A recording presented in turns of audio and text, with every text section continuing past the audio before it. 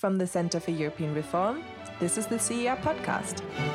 It is a critical moment. If we do not act with urgency, we would then severely undermine the liberal order. Brexit means Brexit, and we're going to make a success of it. The wind is back in Europe's sails. We have now a window of opportunity, but it will not stay open forever. Hello and welcome to the CER podcast. My name is Sophia Besch and I'm a research fellow here at the Center for European Reform. And today I'm in conversation with Luigi Scazzieri, who's also a research fellow here at the CER. Welcome, Luigi. Hi, Sophia. So I think it's a bit over a year ago that you've been on this podcast talking about Libya.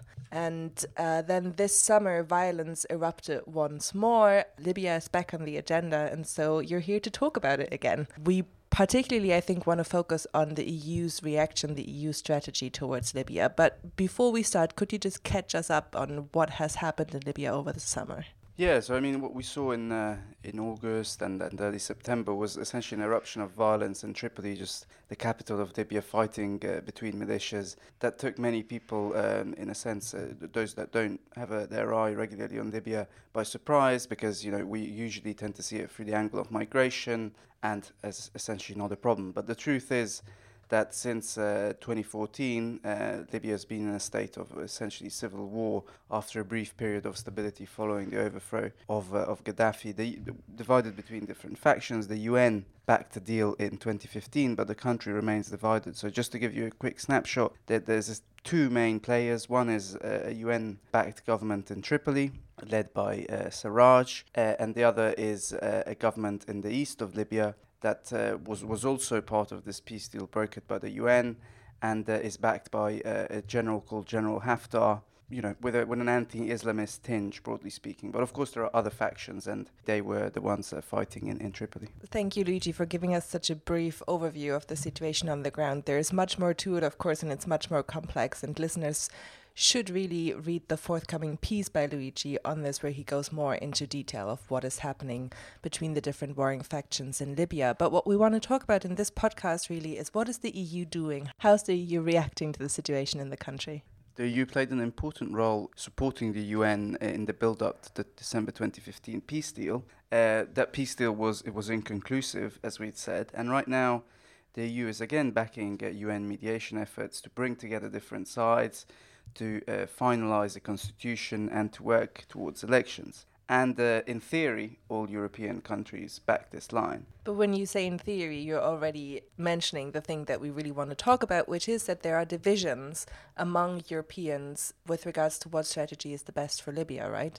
Yeah, exactly. So it's been, divisions which haven't really been in the public eye, but in reality, Italy and France have taken very different lines on this. So France has supported Haftar, this general in the east, who's also backed by Egypt, the United Arab Emirates, and has received support by Russia, essentially because it sees him as a source of stability in a very unstable region.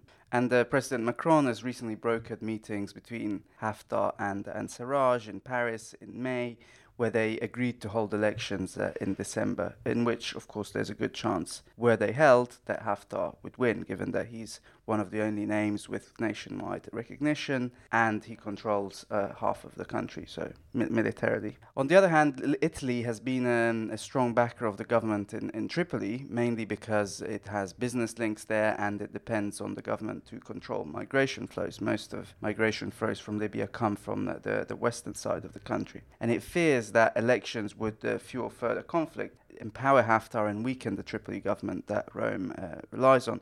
And I think other countries, not only other member states, but also more broadly, recognize that it's inappropriate perhaps to hold elections at a time when there's no basic security, no guarantee of them being free or fair, no electoral law that's functional, and the parties haven't actually committed to upholding the legitimacy or the results of the elections. So in reality, France seems to be quite isolated in the international community in pushing for early elections in December. So from your answer, I'm guessing that you are with those who are critical of Macron's plan to hold elections. What do you think that the international community should be doing? Yeah, so you guessed right. the international community has been trying to stabilize Libya for a fairly long time. I think it's made several mistakes in the process of doing that. First of all, of trying to push parties towards a solution too quickly. As a result, the solutions that were engineered, such as the deal in December of 2015, didn't have buy-in, didn't have legitimacy, weren't accepted. And it's clear that any future agreement needs to be patient and to have broader legitimacy. Now, a key issue in Libya has been that the international powers aren't really on the same page. Yes, they all want a solution, a stabilization of Libya, but on their own terms. So you've had Haftar with some very strong backers in France, in Egypt, in the UAE, in Russia, whereas the government in the West, yes, has essentially been supported by the United States to a degree, but the US has been involved mainly in the counterterrorism role and by Italy. So the idea really, before holding elections, would be to bring the parties together. Now, of course, that would mean, for a start, that France and Italy need to be on the same page. So can you just spell out for us why it is so important that France and Italy, as two big European powers, pursue the same strategy in Libya? Yeah, well, I mean, I think it's extremely important that, in theory, Europe is supposed to have a common foreign policy, and it kind of undermines that notion when countries are pursuing the same aim, essentially, the stabilization of Libya, but in different ways. And this, I think, generally shows a problem. Even when countries might have similar goals, there can be differences in how they pursue them. Now, this would entail Rome and Paris talking to each other. It's not easy at a time when there are large differences between the two, with, the likes of Salvini and Macron positioning each other at opposite ends of the European political spectrum. But I see, little chance of it being solved, of Libya being stabilized, unless at least Europe manages to get itself on the same page.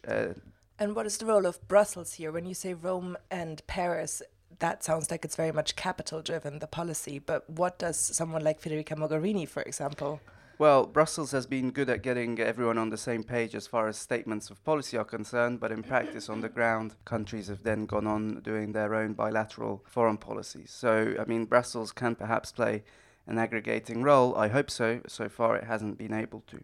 And it's a shame because there's a lot of common ground in theory between the goals of European partners. So you think there's a chance that they will come to a common joint strategy towards Libya? I hope so. I mean, Italy's holding a summit in mid-November, and that could be the chance to have a discussion about the goals that both countries have, to talk honestly and to understand that actually they pursue the same aims. And I hope there's a chance for increased cooperation. Great, Luigi. Thank you for giving us a quick overview of the situation. Your insight on this same topic is going to be on the CIA website very soon, so we have something to look forward to. Thank you.